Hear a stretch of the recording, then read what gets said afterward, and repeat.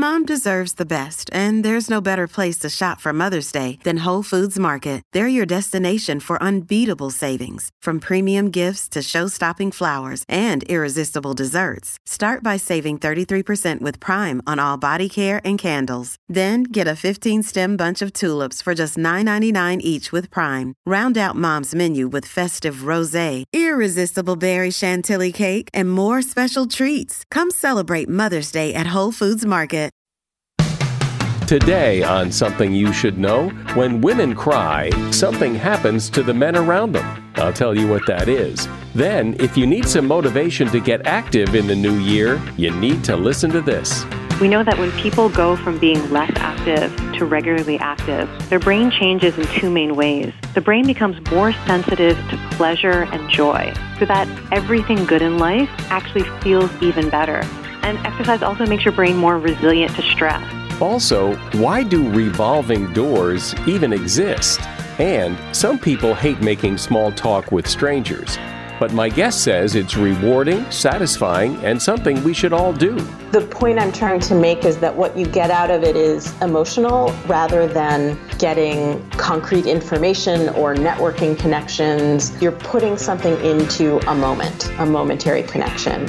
All this today on Something You Should Know.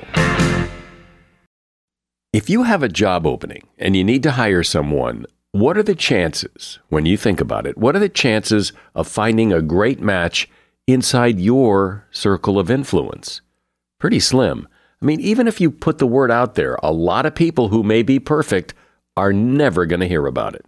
That's why you need Indeed. Indeed is your matching and hiring platform with over 350 million global monthly visitors, according to Indeed data, and a matching engine that will help you find quality candidates fast. And Indeed does it all. You can use Indeed for scheduling, screening, and messaging so you can connect with these candidates faster. But it's not just about the speed, it's about the quality. 93% of employers agree that Indeed delivers the highest quality matches compared to other job sites, according to a recent Indeed survey.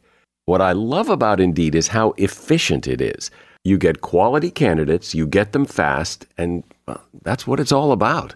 Indeed's matching engine is constantly learning from your preferences, too. So the more you use Indeed, the better it gets.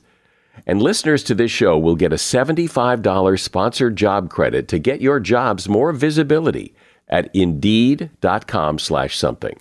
Go to Indeed.com/something right now and support our show by saying you heard about Indeed on Something You Should Know. Indeed.com/something. Terms and conditions apply. Need to hire? You need Indeed. Something you should know. Fascinating intel, the world's top experts, and practical advice you can use in your life. Today, Something You Should Know with Mike Carruthers. Hi. You know, it's interesting, this being the beginning of 2022, it's around this time of year, the beginning of the year, that we seem to get a lot of new listeners. So I like to mention to new listeners, as well as remind people who have been listening for a while, that we have a pretty extensive archive of back episodes.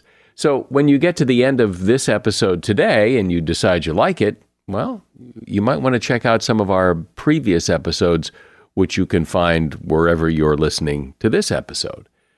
First up today, to enter many commercial buildings, you often have the choice between using a regular door or a revolving door. Using a revolving door helps keep dust, rain, and snow from entering the building, and it's more energy efficient than a regular door.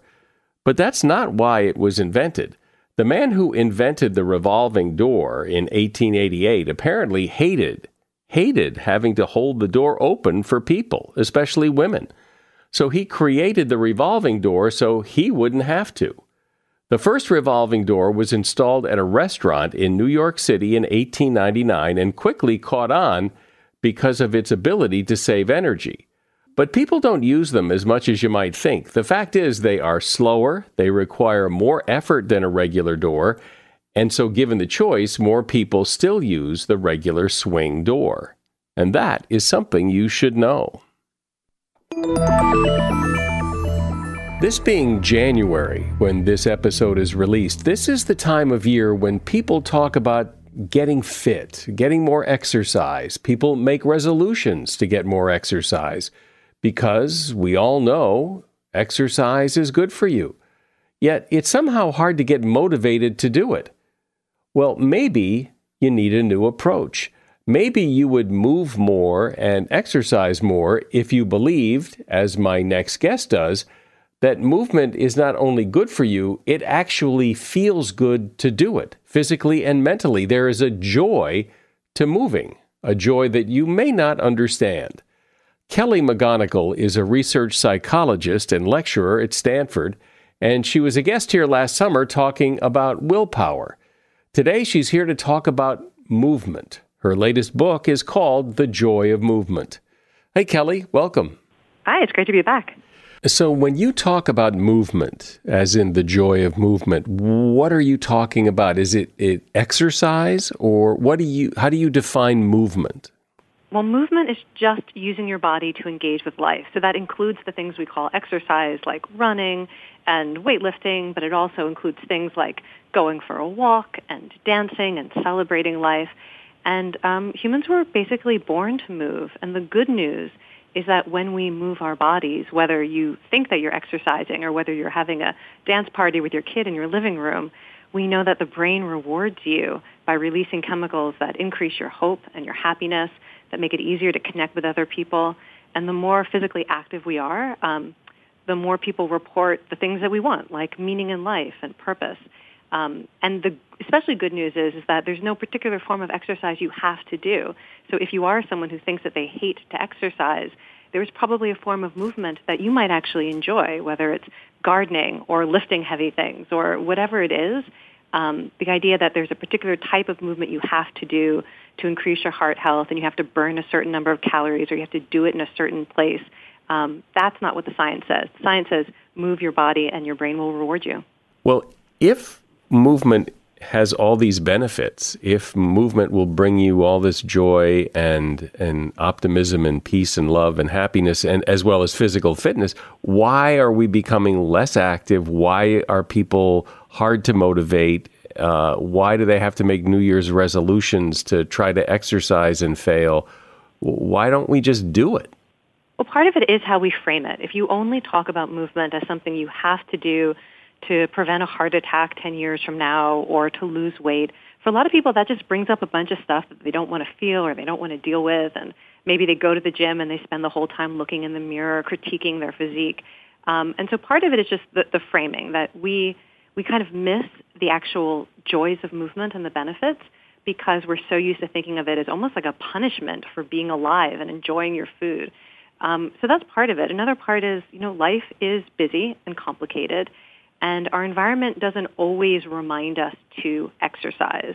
So we need to often take it upon ourselves to figure out a way to make movement a part of our lives. And again, the good news is that most people who think that they hate it have a different direct experience when they find the form of movement that works for their body and works in their life. So something I often find myself telling people is not to trust. Your brain will sometimes lie to you and say, oh, you're too tired.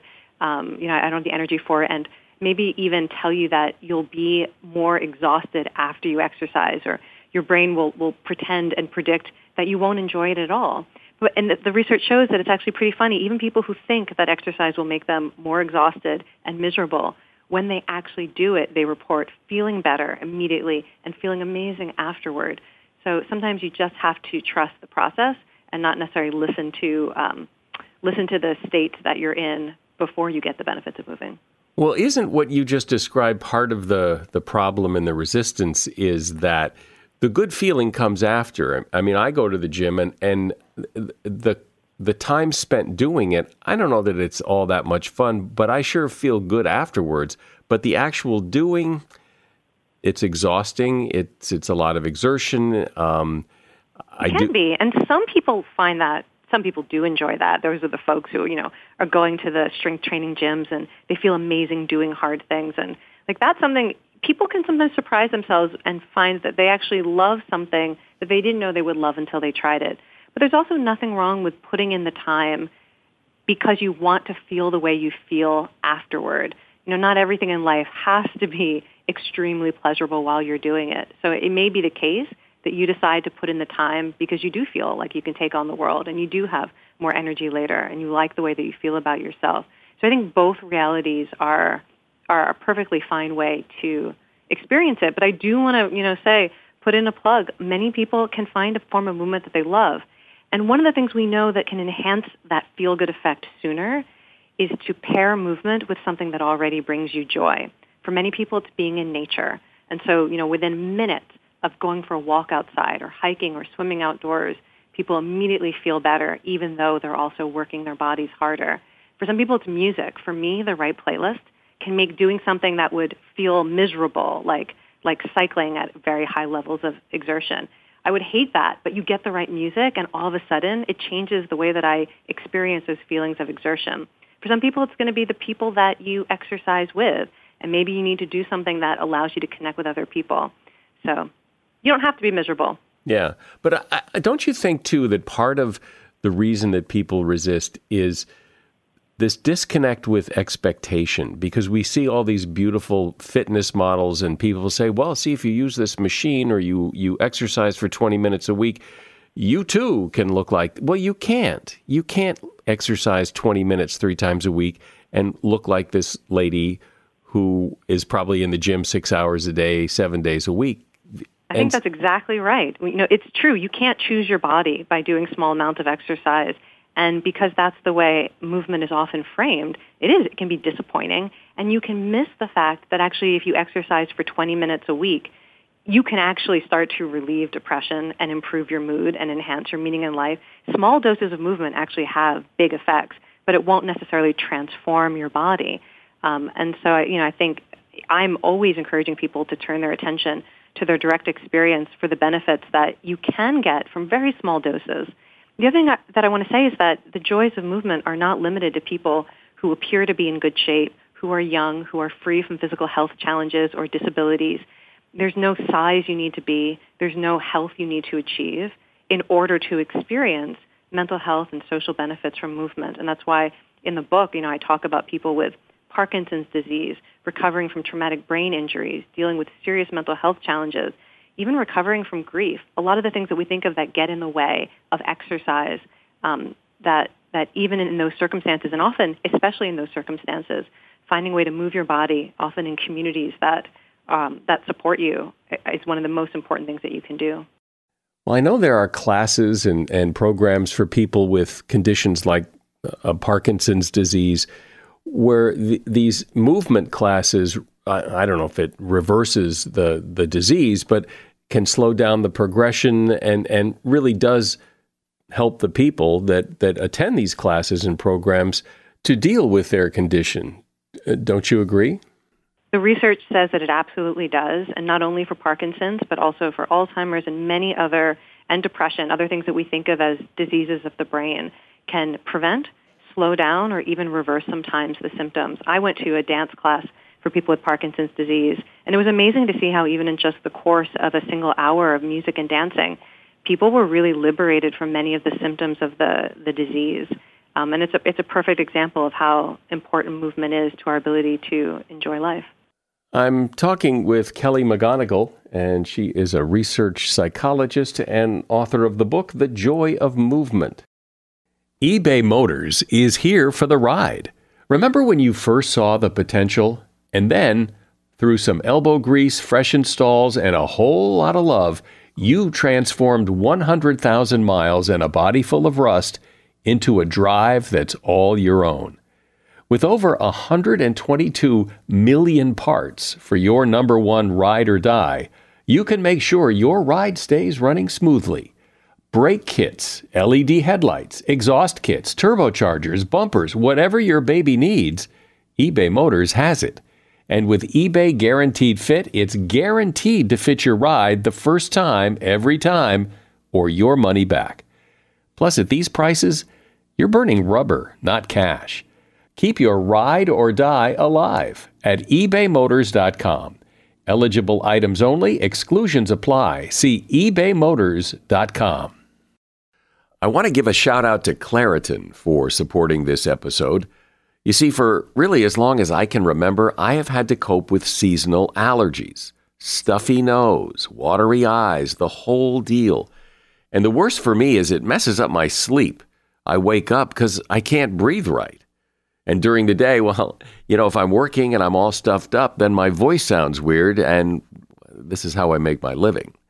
Luckily, for those of us who live with the symptoms of allergies, we can live Claritin Clear with Claritin D.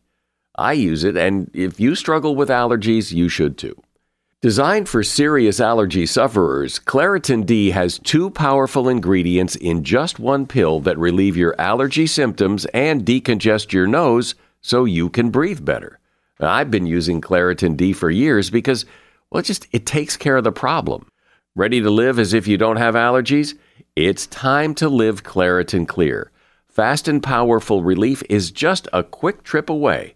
Ask for Claritin D at your local pharmacy counter. You don't even need a prescription. Go to Claritin.com right now for a discount so you can live Claritin Clear. Use as directed. So, Kelly, what do you think is the minimum dose of exercise? What is it? No, there's no minimum dose. If you just want to feel better, I always tell people, play a song and do anything with your body. And it is, people listening should try this out. You will almost certainly feel better if you just move your body in a way that feels accessible to you right now, whether you, do some yoga stretches, or you take a walk, or you dance, or do some push-ups, whatever it is. The smallest dose I could find in the research was 3 minutes, but I don't think that it's actually required. So that's the good news. And then for people who are interested in really reaping the maximum mental health or brain benefits of movement, you start to see increasing benefits as people are active at least 3 times a week. So it's something to move toward. But there's no dose that is too small to immediately improve your mood. Well, but there is some sort of minimum dose in terms of the physical benefits. You can't move for 3 minutes a week and, see a whole lot of cardiovascular improvement. No, you might not. But if you start where you are and you're able to do 3 minutes today and you have more energy and you feel more optimistic and you're better able to handle whatever is stressful is in your life, if cardiovascular health is your goal and you do want to move towards maybe even as much as a couple of hours a week or more, getting started by doing something that you enjoy and feeling the benefits of that is really motivating. So don't be afraid to start small. And often when people find the right form of movement, they find themselves willing to do more than they thought they would initially. When you talk to people, or just your perception of people who don't move much, why don't they move much? A lot of people have had negative experiences when they've tried to exercise. So maybe they show up at a gym and they feel like they don't belong, or they feel body shamed because they're not already in what people consider to be the ideal, body size or type. For some people, they've had a negative experience where they tried a form of movement and maybe it was too much too soon, or it just didn't bring a spark of joy to them. And for other people, there are real challenges that life can really make the motivation to move not seem as critical as it actually is. And this is true with a lot of aspects of self-care.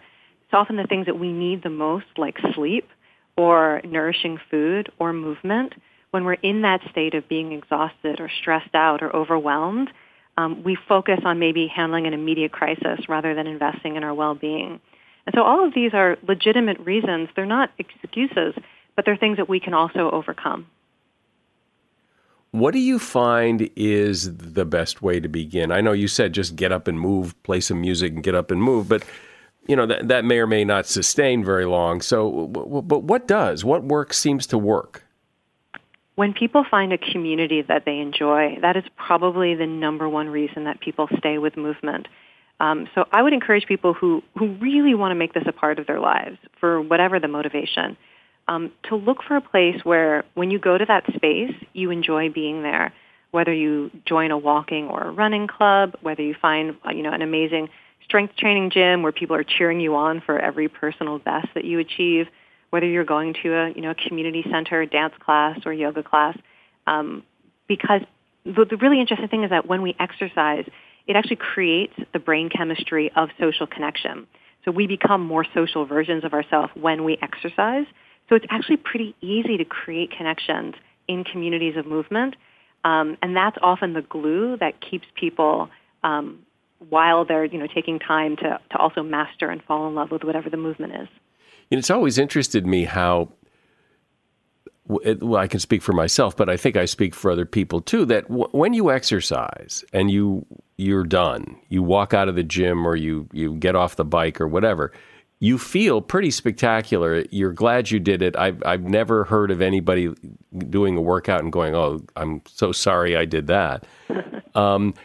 And yet it doesn't seem to last very long. Like the next time seems just as hard as the last time to kind of get the momentum going and to try again for a lot of people. I know. I think you're right. In fact, I spoke with some professional athletes near the end of their career who said the same thing, that actually even, professional athletes would wake up and think, I don't want to go for this run this morning. Like people who've dedicated their whole lives to it. There's some interesting quirk about sort of the way that we've evolved and how our brains work, where until you're exerting energy, your brain is like, do you really want to do that? Why not just conserve that energy? Have a donut. And the truth is that may never go away. I feel the same way. And exercise is one of the most important things in my life. I wrote a whole book about it.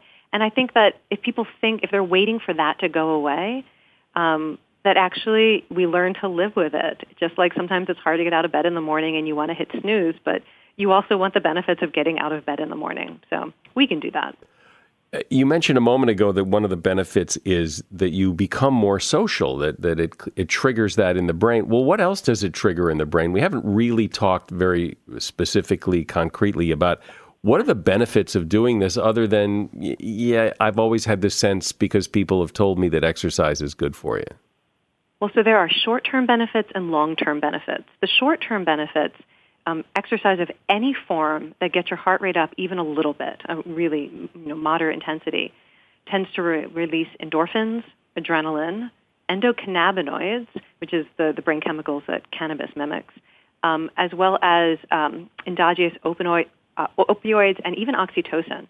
So these are all neurochemicals that make us feel better, make us feel pleasure, that reduce stress and anxiety, that relieve pain. That's the feel-good effect, and that just happens while you're doing it, and it can persist sometimes for an hour or longer afterward, that feel-good effect. But what I'm really fascinated by is the long-term effects. We know that when people go from being less active to regularly active, their brain changes in two main ways.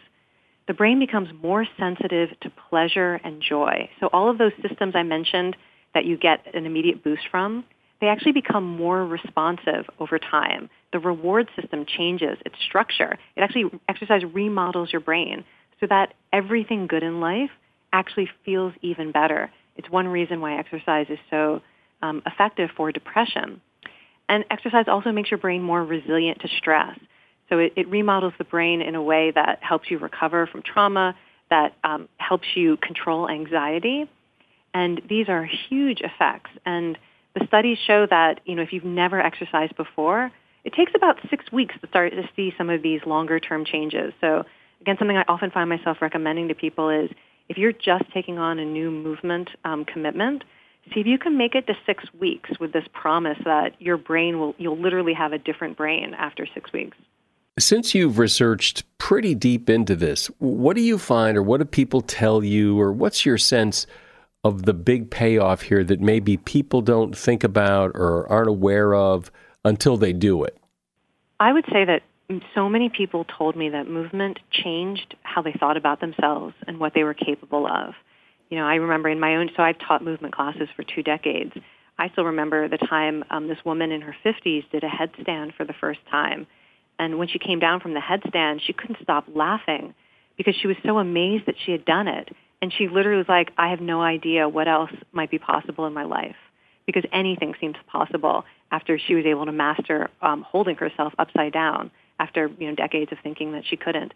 And I heard from so many people, whether it was lifting a heavier weight than they'd ever thought they could lift, or finishing a marathon, that people would reach these movement milestones through not incredibly intensive training, but just showing up and doing what you might think of as a regular workout, but that there was something transformative about learning that they could grow and change in this way. And I think that's one of the biggest psychological benefits of taking up a new movement.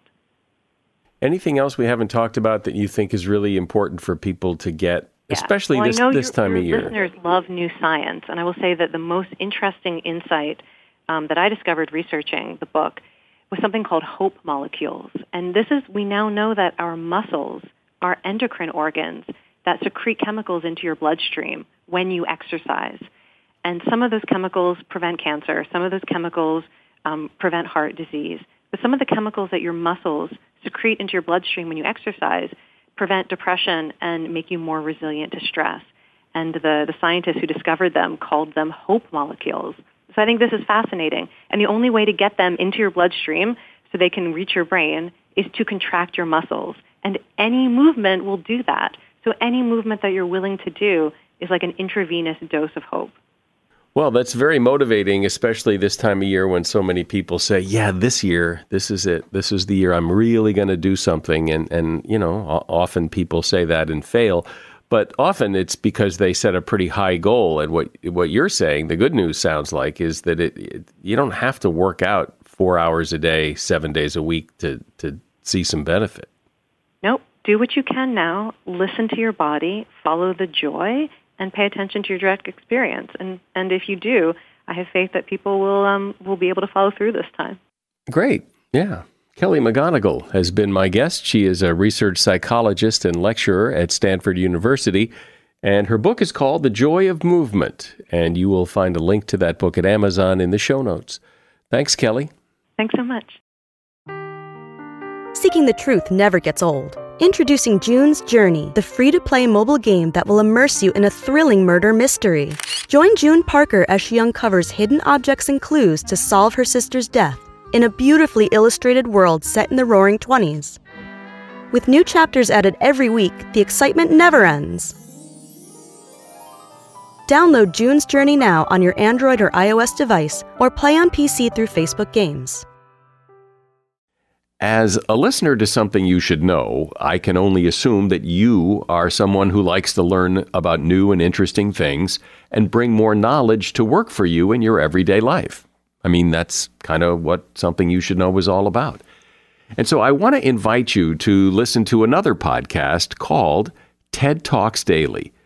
Now, you know about TED Talks, right? Many of the guests on Something You Should Know have done TED Talks.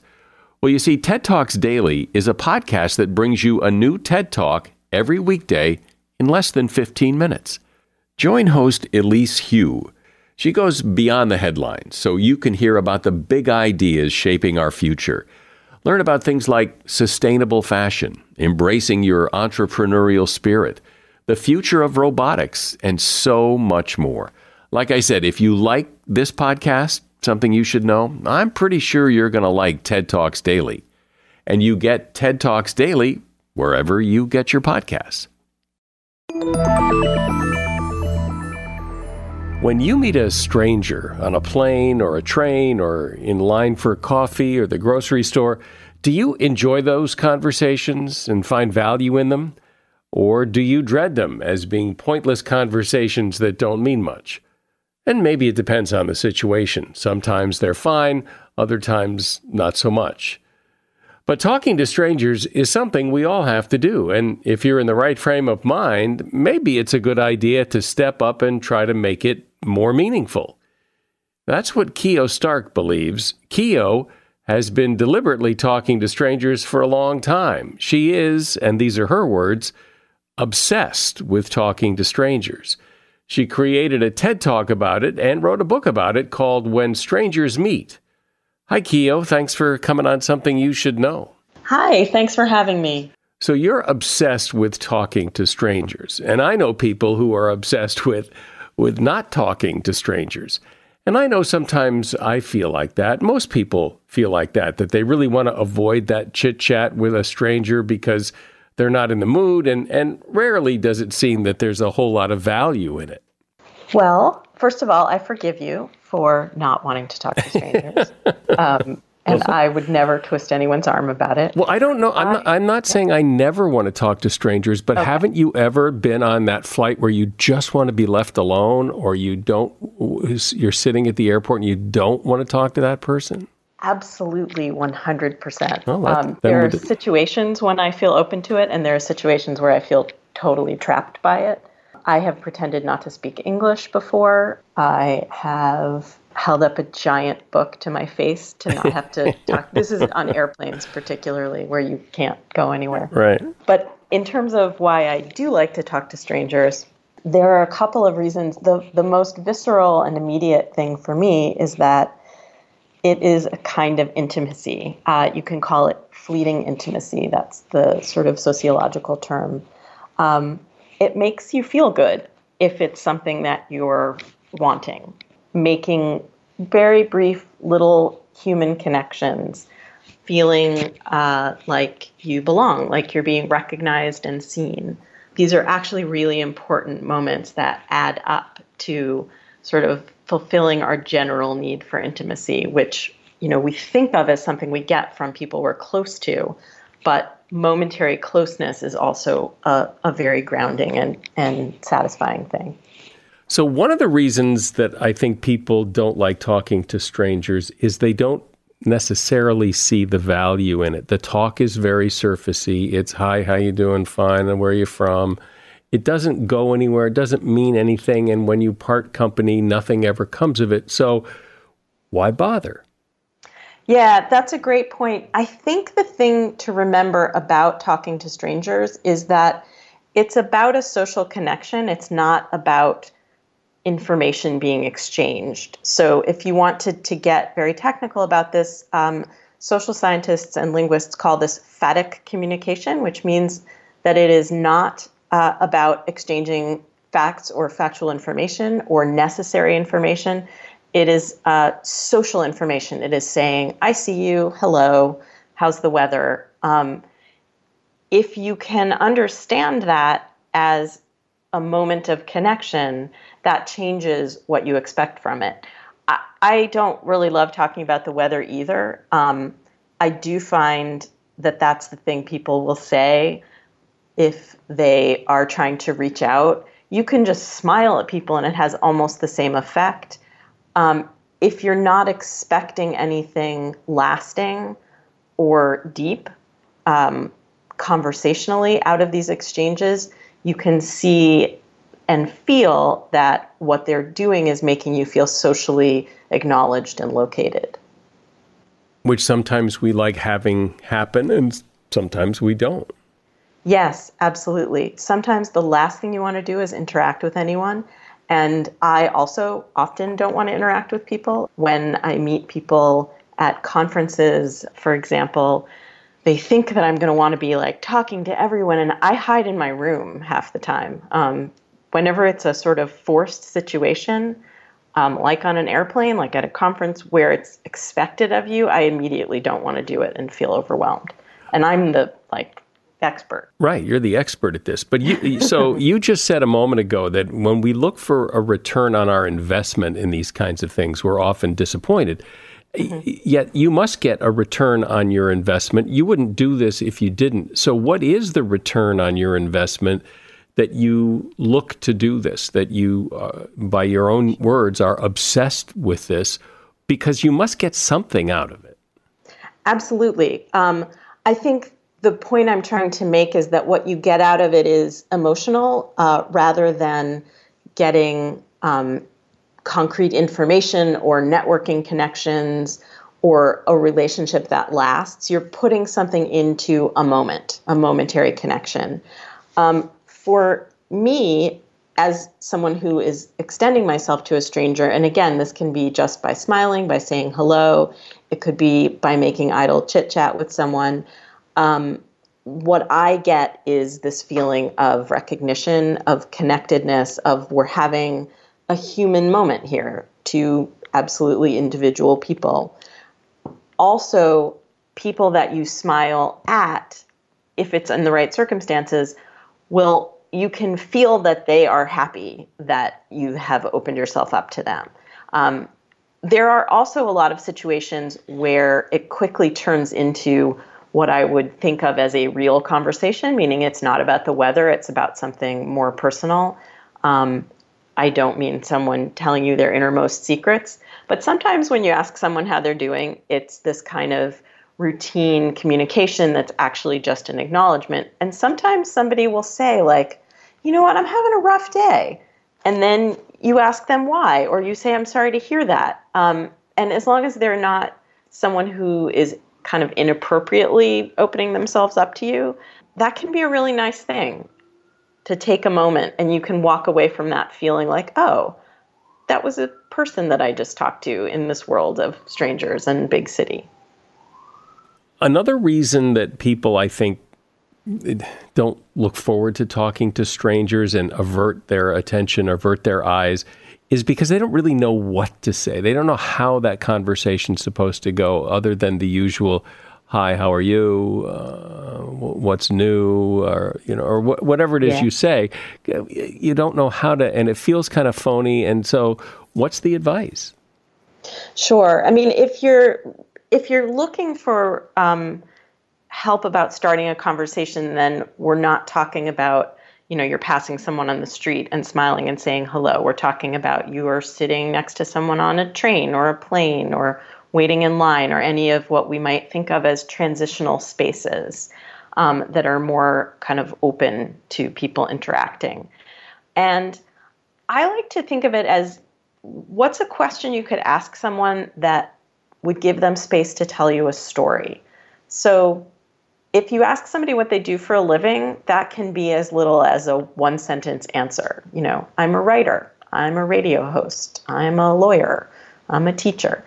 If you ask somebody, what did you do today? Or, let's say you're on a plane, like, why are you going to Chicago? What's going on for you there? One of the things about interacting with strangers and getting some sort of pleasurable result from it is you have to kind of push just ever so slightly on the line of what is socially conventional. So you're asking someone a direct question, which is walking just a centimeter over the line of privacy. The person may not want to answer that. They may say, oh, just business, or it's an opening for them to tell you a story. And I think that's what it's really all about, is creating openings. There are also, and this is more related to kind of street situations, but I think it would apply in a conference or at a party.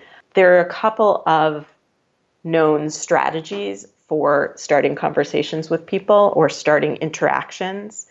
The first way is making eye contact. That's going to give you a lot of information about whether somebody wants to be open to an interaction or doesn't. You can look them in the eye. If they look at you and smile, great. If they look away, then you leave it alone. And that one's particularly useful in the present moment for men who are talking to people on the street and may want to be friendly to a woman in the neighborhood, for example. Pay attention to the eye contact and be really respectful of it. The second thing is, if you're making eye contact with someone, just smiling, just saying hello, that often turns into a little bit more of an exchange. It may also just have this kind of social comfort effect. After that, there's an idea of triangulation, which basically means there's you, there's another person, and there's some third thing between you or around you that you can use to start a conversation. In public space, this might be something like public art or, some disruption going on, some construction. It might be some child doing something strange or entertaining. The idea is that it's a sort of neutral thing that you can open a conversation about rather than asking the person a personal question about themselves. They can see it too. They can comment on it. That may start a conversation. It may turn into the person saying, oh yeah, that kid is cute, and then turning away. Part of what has to go on here is a sort of sensitivity to people's social signals, like gaze, like what they're doing with their body, like whether they are using those things to continue a conversation or to end it. I like to give people compliments. I'm sort of famous for giving people compliments on their shoes. One of the reasons for that is that I think shoes are kind of fabulous. Another reason for that is they're very neutral. When you comment on someone's shoes, you're not really commenting on their personal appearance. It has nothing to do with their body. I would only compliment someone on their shoes if they were genuinely worthy of compliment, and someone who is wearing something beautiful or delightful or unusual, chances are they're going to want to take the compliment on that. And a lot of the time, there's a story that goes with the fabulous shoes or hat or whatever it may be. I don't advise commenting on people's clothing. That's just too close to the body itself. And these conversations, once you get in them, sometimes are awkward to end. Like you're standing at the party at the dip table, and you kind of run out of steam. But there you still are. And now what do you do? Yes. So we talk about this in terms of exit strategies from a conversation. There are social signals you can use to suggest that you would like to exit the conversation. Those have to do with starting to physically remove yourself, taking a step back, for example, even if it's a small step. There's kind of a radius of conversation that's acceptable, and this really changes from culture to culture and situation to situation. But if you back out of whatever feels like the normal conversational range, then you're suggesting, okay, I'm done here. You may need to have a concrete thing to say. I've got to go get another drink. I have to check on my kid. My phone is ringing. I would always, at a party particularly, or a conference, go into it with a couple of exit strategies planned. Anything that's polite, you don't want to say to somebody, I think I'm done talking to you. That wouldn't be very kind. And most of the time, people take those things for what they are, which is an ending to a conversation. I have plenty of times said to someone, I need to go get another drink, but I'm really coming right back. Like, stay here, because I think that I have to go get another drink is generally a signal that I'm done here. There's also one interesting thing about interactions is that there can be a power dynamic in a conversation that's ongoing. And in that case, the person who has more power or clout in the situation is the one who has the right to end it. And the person who has less power may feel less authority to end the conversation or to start giving these exit signals. I think one of the reasons people shy away or don't like talking to strangers, and at least initially, is that fear of rejection, of that fear of you're going to try to start a conversation with someone who has no interest in talking to you. My experience is that doesn't happen very often, that usually people are grateful, especially like at a party, if they're the only one kind of off by themselves, they're thankful that you came over and started the conversation. Nevertheless, it seems that people are afraid of that rejection. I think you're absolutely right. A great party strategy, as you say, is to find somebody who looks like they're on their own or feel awkward and go talk to them. Chances are they are alone and awkward, not because they're unpleasant or have bad breath, just because they're awkward or haven't gotten comfortable in the room yet, or they're waiting for the person that they know. And walking up to someone and saying, "Hi, I'm Keo," generally starts a conversation, particularly with a person who's by themselves. It's interesting how we sometimes fear rejection, but how many times has it ever happened where someone has just rejected you out of hand when you tried to start a conversation? It doesn't happen that often, I can't imagine. It hasn't happened to me. When people have positive experiences with another person, with another type of person, they become more comfortable pretty easily. It extends from an individual to whatever group you think that individual belongs to. This is called the contact hypothesis. And it really works. It really happens.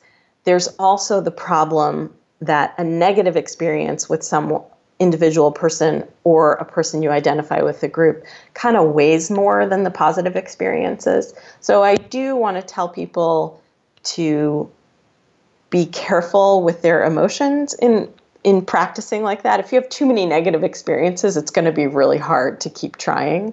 But if you try it 5 times, you're probably going to have a good result for most of them. Somebody will be open and cheerful about interacting with you.